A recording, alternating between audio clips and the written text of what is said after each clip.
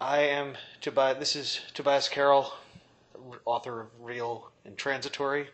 I'm sitting in the home of. Duncan Barlow, author of The City Awake, of Flesh and Fur, and others. Nice. So we have been on the road now for a little over a week, starting out in Santa Fe and heading to Chicago tomorrow to finish off the tour, and figured we would talk a little bit about book stuff and tour stuff and all that kind of craziness. The wildlife. Indeed. The two men in a Honda Fit drinking their body weight each in Diet Coke.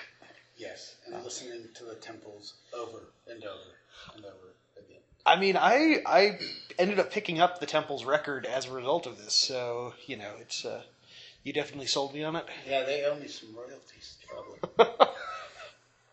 So, yeah, we stopped off yesterday in Sioux Falls and stopped at a record store called Total Drag, and I purchased a copy of the record that we've been listening to pretty steadily through.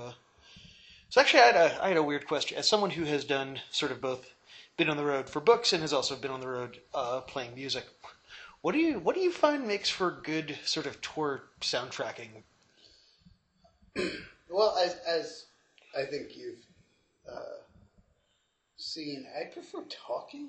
Yeah. And so when I was young and in bands, it was all about blasting whatever to drown everybody out.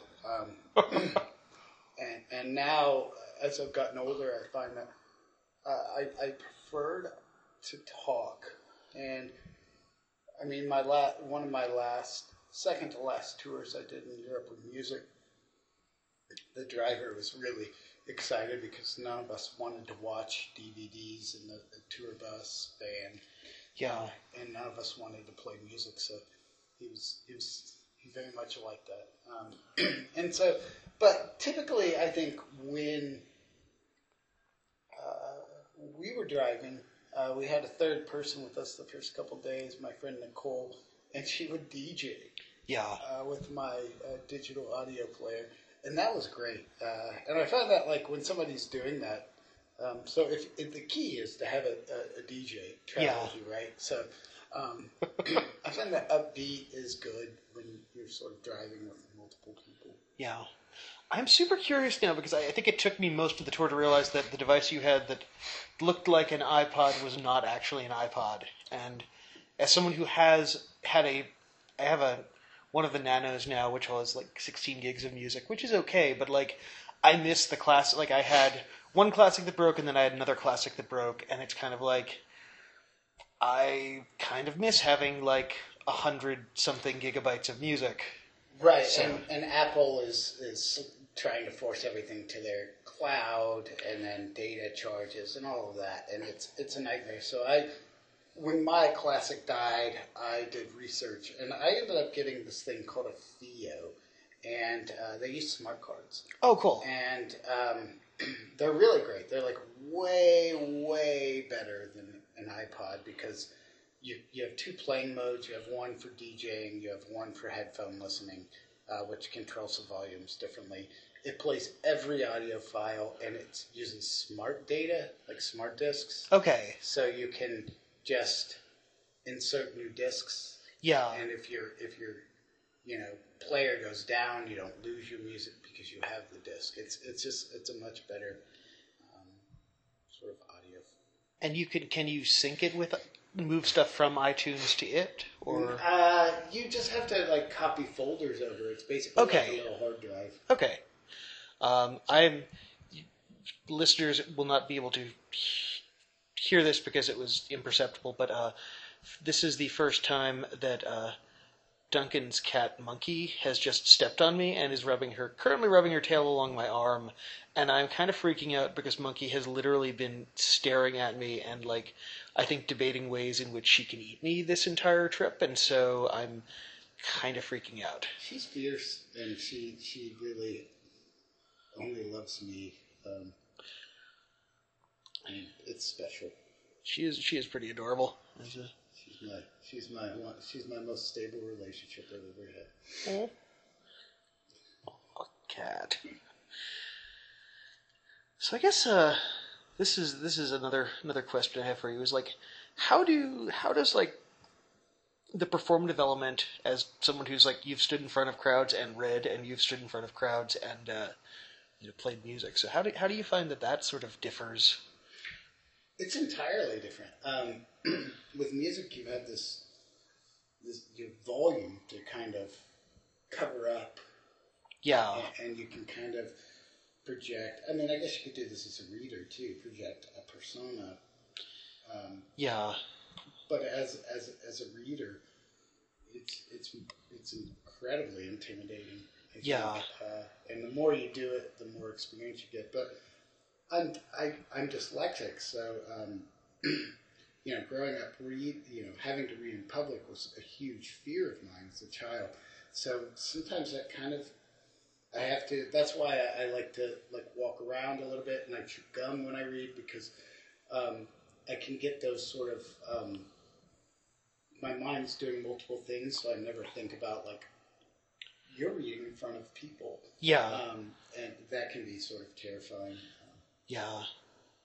It's weird. I did a reading earlier this year in Hudson, New York, and I had a moment. I'm not terribly. There was one point where I think I was reading a long section from Real, and I think at some point I realized, or it might have been doing like a bit from Real and a bit from Transitory, and I think there was some point where I kind of became very aware of the crowd, and to the point where I was kind of like maybe, and I'm thinking about. I kind of have one part of my brain doing I'm reading, but then another part of me is like, all right, they don't look super, maybe they're not super into it, maybe I should stop early, where should I stop, should I cut something, and kind of, it was very much the trying to walk and chew gum at the same time, and I just remember starting to stumble over a couple of words, which I hate doing, and it was this very, I don't know, it was this very weird thing. But I also feel like I kind of had to have that, not personally at least, not great experience, because it's also the sort of thing where I don't know, it's not like I started spouting utter gibberish or just froze up in the middle of it. I think probably, knock on wood, I am, probably more aware of that than anybody else.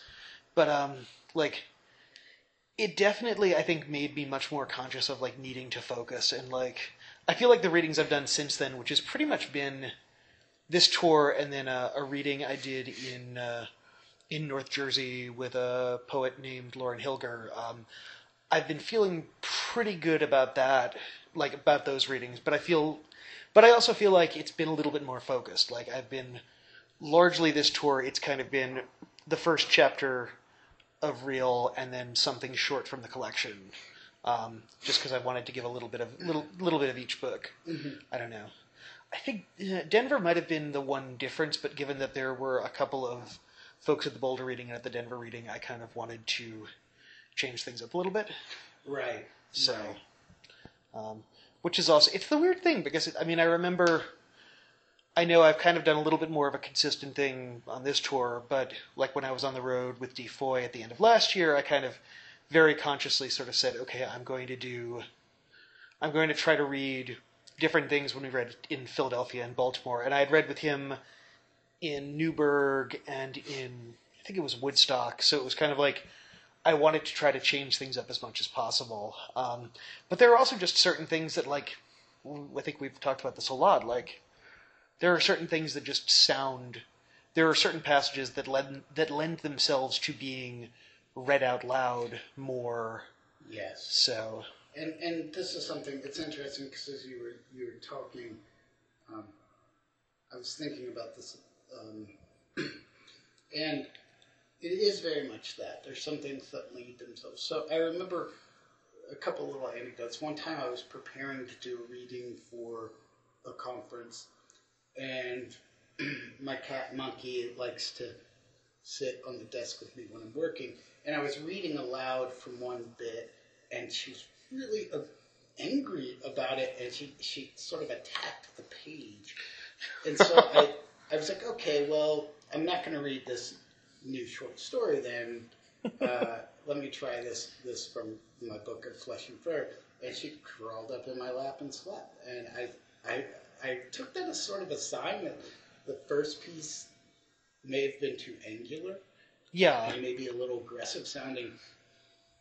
And as a writer, I write for the page, but I do pay attention to sound quite a bit. So I do a lot of sort of verbal editing or audio editing. Yeah.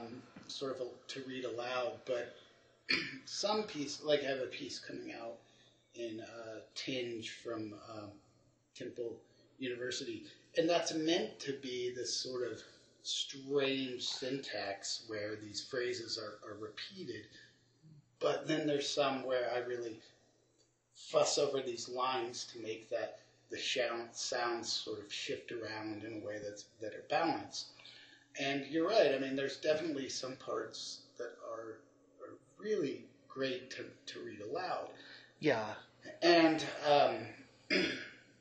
and that and I don't have as many opportunities to read as up here in the Great White North as you may have in New York. So, typically I only do public readings about once a year up here unless I travel. Yeah. And it's quite unfortunate to have that sort of restriction. I was going to ask actually, and because I mean we're in Vermilion, South Dakota right now, and I mean you teach at the university here, and we read at the university, but I mean is there anything else? I mean, is the next sort of closest city that does sort of literary events regularly, like a Minneapolis, or are there things happening in like Sioux Falls or Sioux City, or well, I mean, I guess Omaha would probably be the nearest, maybe. There are occasionally, but as as we saw from our reading in Omaha, there didn't seem to be as much support there as you would see in another town. Yeah. Although the reading was a total delight. Yeah. And we got to read with my ex-colleague Terry Grimm, and yeah, I mean, I think it's weird because with Minneapolis, I mean, we're talking about a city that is unusually literary for itself. Yeah.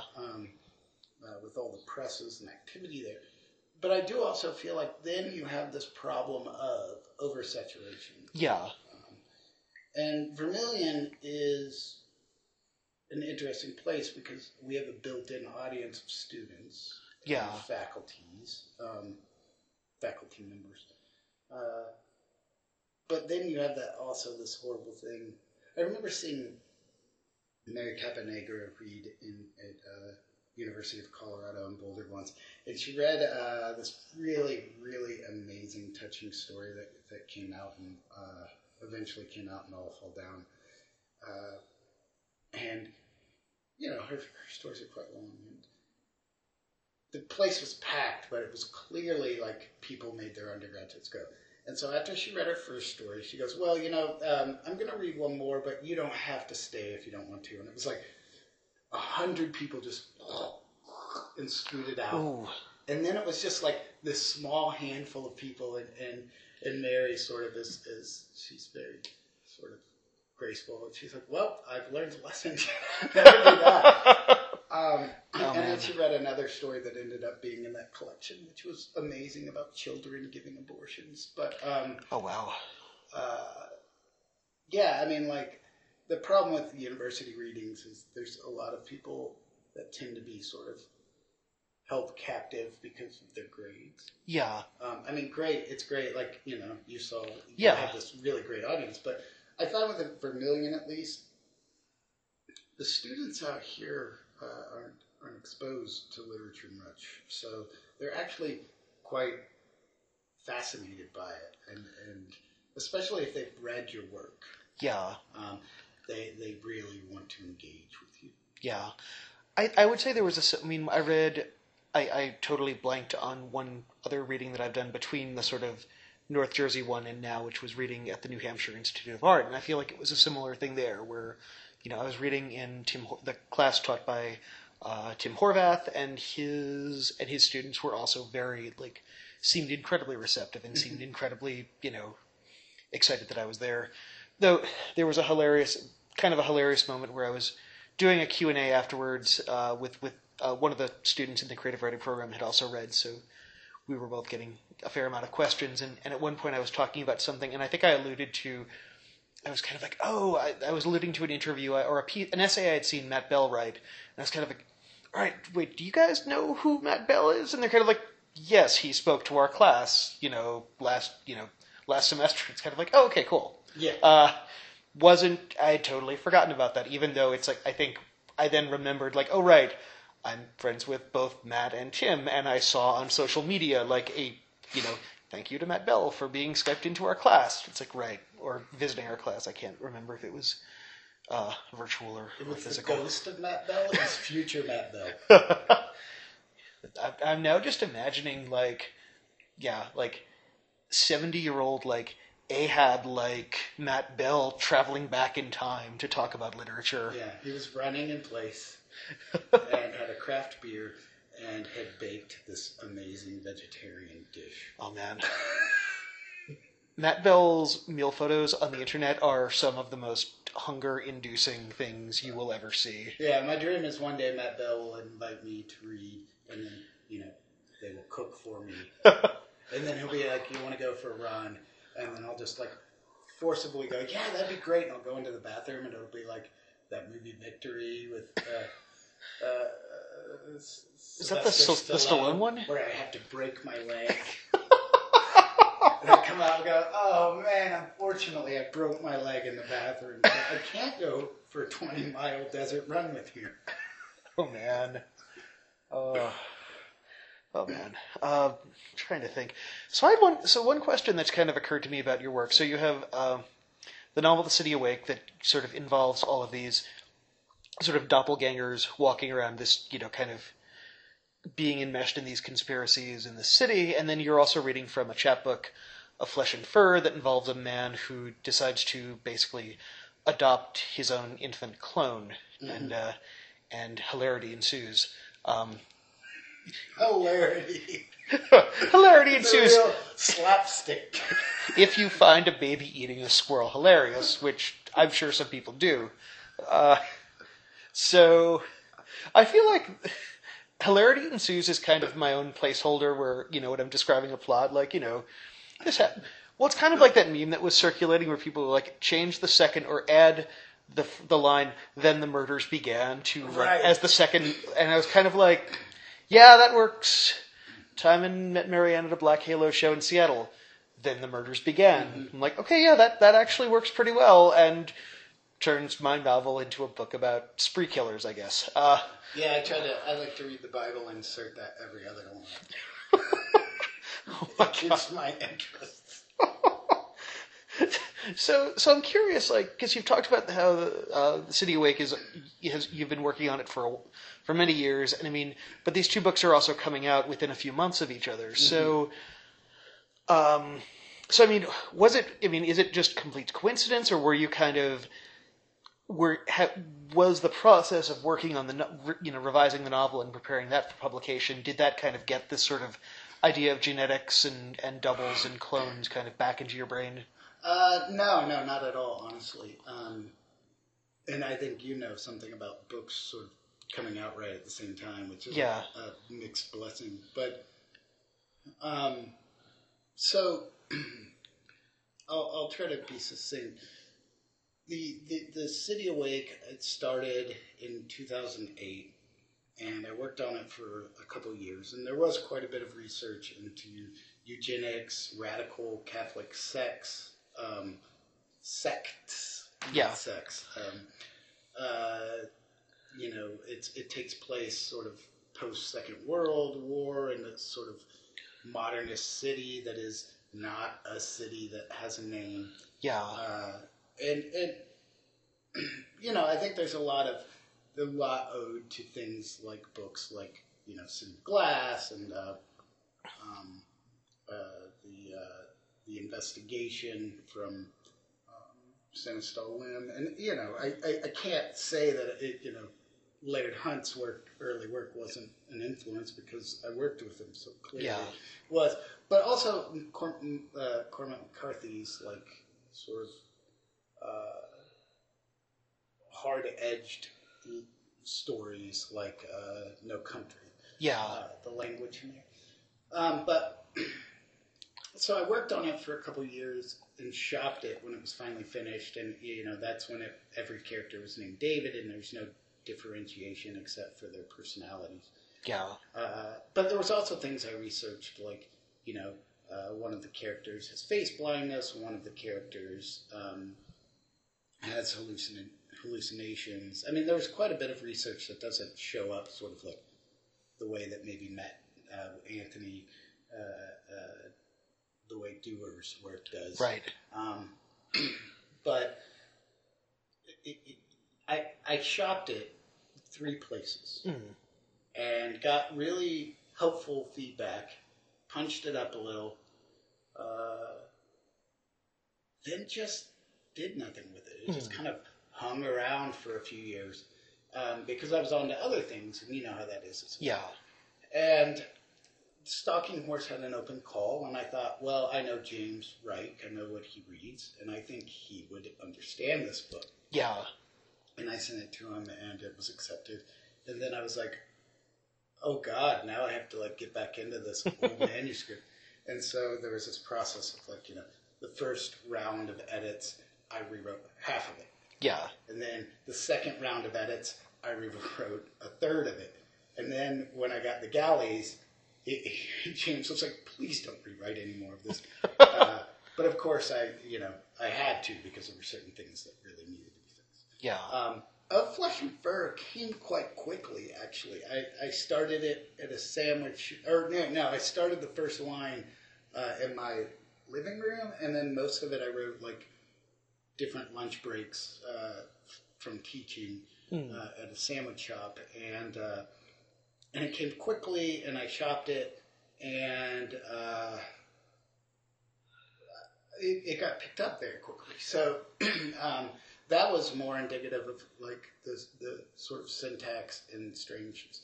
So as the sort of science stuff, I think that was like, so especially with of Flesh and Fur, the science thing, like honestly, you could just take the cloning bit out of it. Because it's not, whereas like the City Awake, even though it's never directly stated that it's sort of a eugenics thing, that is still pretty important to it, even if it's not stated in it. The Flesh and Fur, it's just like a little bit of a device to kind of say like, what would a single man in a modern world do if he wanted a baby? And what would it be like to have your own worst self as a baby? Yeah. Oh God. I'm just thinking about that, and that's absolutely terrifying. And that's kind of the thing I think people miss because of the one little bit that's about cloning. I think a lot of people latch onto that, and they don't realize like, oh, this is actually about, the worst in human. Yeah. Well, because there are things with the narrator of that for all that, like, he comes off as this fairly rational guy. There are these glimpses in it that, like, he isn't necessarily a terribly nice person. He's had definitely, like, he has certain qualities that are not particularly, like, admirable or things in him. And so, yeah, sort of seeing how that gets transposed. Yeah, and I think a lot of times, and I don't know about you, but with my characters, I get this from studying Kafka so much, is like, the character is the most fallible me. It seems to always be, the character that means well, but always just sort of, messes things up and makes them messy. Yeah. This is reminding me I need to track down more Stanislaw Lem because I recently, I think I took part in a marathon reading like 4 years ago of Solaris that was done. I think the folks who run the Atlas Review did it in conjunction with the Marina Abramovich Institute. So it was kind of like, it was in this like weird basement theater in a hotel in Williamsburg, and it was like an assortment of mostly New York-based writers, but like there were a few people who like Abramovich, I think, like had a pre-recorded thing where she began reading it, and like periodically they would kind of have other sort of pre-recorded, like, oh, so and so is doing these 2 pages. I think like Neil Gaiman was one of them, so I'm kind of like, okay, Neil Gaiman. Neil Gaiman. So I was kind of like, I guess technically I could say I've read with Neil Gaiman, like that would be cool. But I've only ever read, I think the only other book of his I've read was His Master's Voice. Okay. Which I enjoy, which like I picked up years ago and then was working on a freelance assignment, and the freelance assignment kind of was like, oh right, I can actually finally read this book that's been on my to-read shelf for much too long. But yeah, the investigate. So it's interesting. I came across that story because Laird Hunt had just come to DU. I can't remember. I don't know if he was. Yeah, he had just become faculty. So he adjunct one semester when Brian Evanson was on sabbatical. Okay. And I'd known Laird for years, for a couple of years, and the Impossibly had sort of just come out. He went to Minneapolis to do a reading. I think it was Chris Fishbach who said, have you read this book, The Investigation? And Laird said, no, I haven't. And I can't remember if Laird went and picked it up or if Chris gave him one. Yeah. So Laird loaned me his copy. And then I went to a conference on the West Coast, and I had it with me, and I read it on the flight, but it got totally bent up and destroyed. Oh, man. And I felt so bad, bringing it to Laird. And yeah. Like, so, yeah, and so I can't remember. I think I bought him a new one, or I offered to buy him a new one, and he was okay with it. I have similar stories with a Mingus CD with someone, so I can't remember which one I bought what. But yeah, and this is like, oddly, something I was thinking about if you were talking, because I really just think about me when you're talking. Yeah. Is like, what about me? Do I like gum?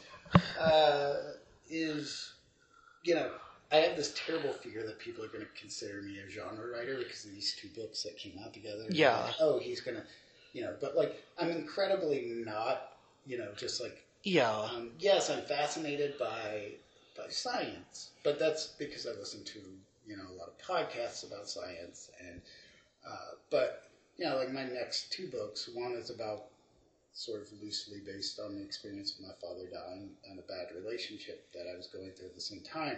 And the one I'm working on now is a historical novel about land rights in Kentucky. And, yes, it'll be dark and strange, like, that's sort of my interests. But it's, the majority of what I write is more about psychology and the human condition. Yeah. Short stories.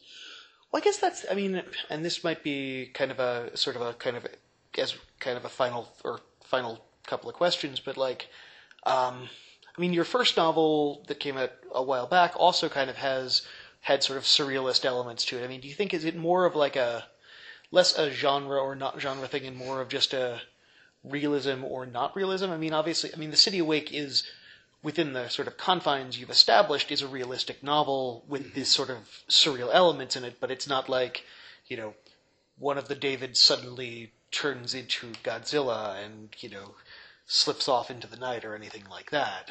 No, that is a missed opportunity. I'm writing James Linetti. And I think that when my first book, there were people that were very frustrated with it because they were like, well, all of the surreal and odd moments seem to be contained within this thesis of, is he mentally ill, or is this happening, or is the world a crazy world, and he, Yeah. And I think that, like, the people that wanted it to be just straight up strange, which I don't understand that, but that story, I was just kind of having fun at the time, and I was quite interested in writing a very odd story at that time. Sort of, I was studying absurdism a lot, and in a lot of ways, although I don't think it's not remotely as good. I kind of tried to model parts of it after the castle, Hmm. and that idea that the more the protagonist pushes for the truth, the further the truth sort of gets, and it sort of becomes more sort of there's this opaque thing that happens, like a fog just keeps descending and thickening the closer he gets. Yeah. But yeah, I don't know. I find that I try to keep everything. It's sort of like that. The romantics of the early American literature is like, yes, they do these sort of as give me a second. Hawthorne writes, I take some latitude with reality, but there is always the real at the Yeah. core of it. Like, Makes sense. yeah. So I'm trying to think if there's a note we should close it on that does not involve rating the different Chipotles between Santa Fe and Minneapolis in here. Actually, okay. Here's a question. We've gone to. When we were in Santa Fe, we went to the art space Meow Wolf, and when we were in Minneapolis, we went to the Minneapolis Institute of Art and checked out the Guillermo del Toro exhibit and looked at an exhibit of protest art, photographs of protests and political happenings, and then an art installation that had to do with giant bags full of water and algae suspended from different racks. So I mean. Does kind of visual art in any way sort of end up sparking ideas in you for either short stories or things? Yes, I think this is something Bobby Louise Hawkins said early on when I first took my. So I kind of tried to start as a poet when I entered graduate school, and then quickly changed. So by the time I went to the University of Denver for the PhD program, I was just completely fiction. But she said that we have to listen to all the moods of art, and see what that essentially everything is informing fiction, and there's this great sort of interdisciplinary approach to writing. And I think that when we look across history, and I think you'll agree with this, most writers we admire are great consumers of art. Yeah. And culture. And I mean, hearing Dylan Hicks talk about compositions in his essay he read with us the other night, that was just wonderful. And I think that's what makes writing so dialogic, is that we're kind of communicating with different artworks. So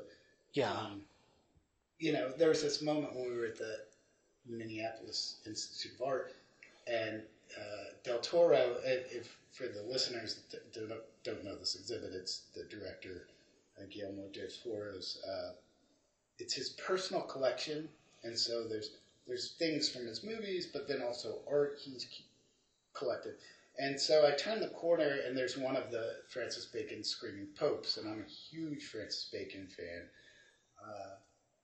And I'd seen this one before at the retrospective in New York, but there I am looking at it, and it's in glass, and there's a woman backing up, because right across from it is the Skinwalker, I believe is his name, from Pan's Labyrinth. Oh yeah. And so this woman's backing up to take a picture of her friend doing something goofy in front of the Skinwalker, and like almost knocks into this painting, and I stop her, and she turns around and kind of gives a look and says, "What's that?" And I was like, "That's," I'm kind of like this like pretentious guy. Like, that is a multi-million-dollar piece of art history. And so, but I took a picture of it because in the reflection of the glass is the Skinwalker. Yeah. So I have the Screaming Pope with like the Skinwalker creeping up on it. And it's kind of this really kind of like, I thought this was like that moment of high and low art facing each other, and that sort of, I was like, I really felt like, wow, this is, if this was like 1999, this would be a postmodern moment. Yeah. And I guess it still is a postmodern moment. But... Yeah.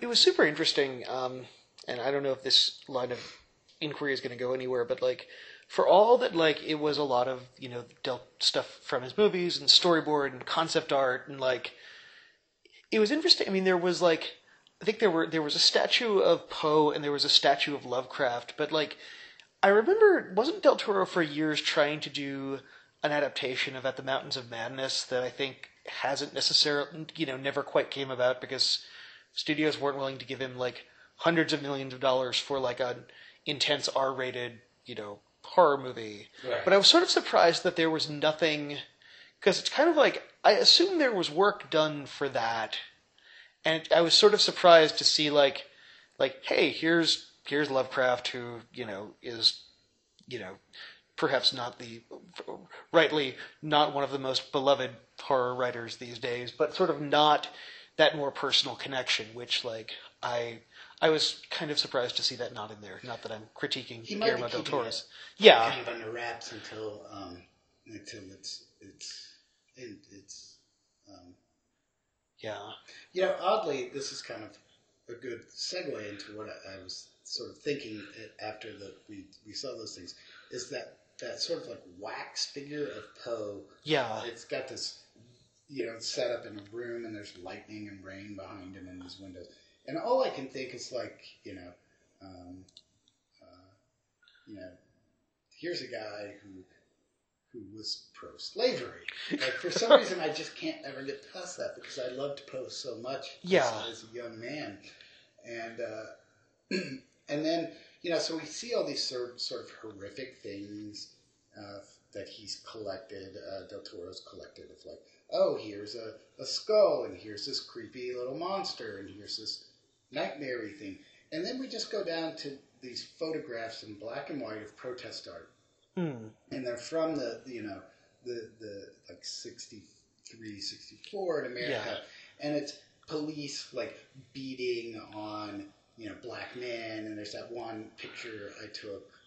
I took that picture of the one where they're like sort of almost like pulling apart a protester. Yeah. And I thought, this is infinitely more horrific than anything that we can come up in the shadow, with shadow creatures and everything. And I want to look at these pictures. I'm already ashamed that this is the America that we grew up in. But I'm also like, this is the America we live in. And to me, that's infinitely more horrific than any creature that we can dream up that lives in a closet or comes out at night. And I just remember, oddly, the algae bags were kind of like defamiliarizing enough to get me out of that anger spot when we left. Yeah. But yeah, when I look at those pictures, I'm just kind of like, fuck you, America. Oh man, I think that might actually be a good spot to end. Yeah, fuck you, America is the best place to end.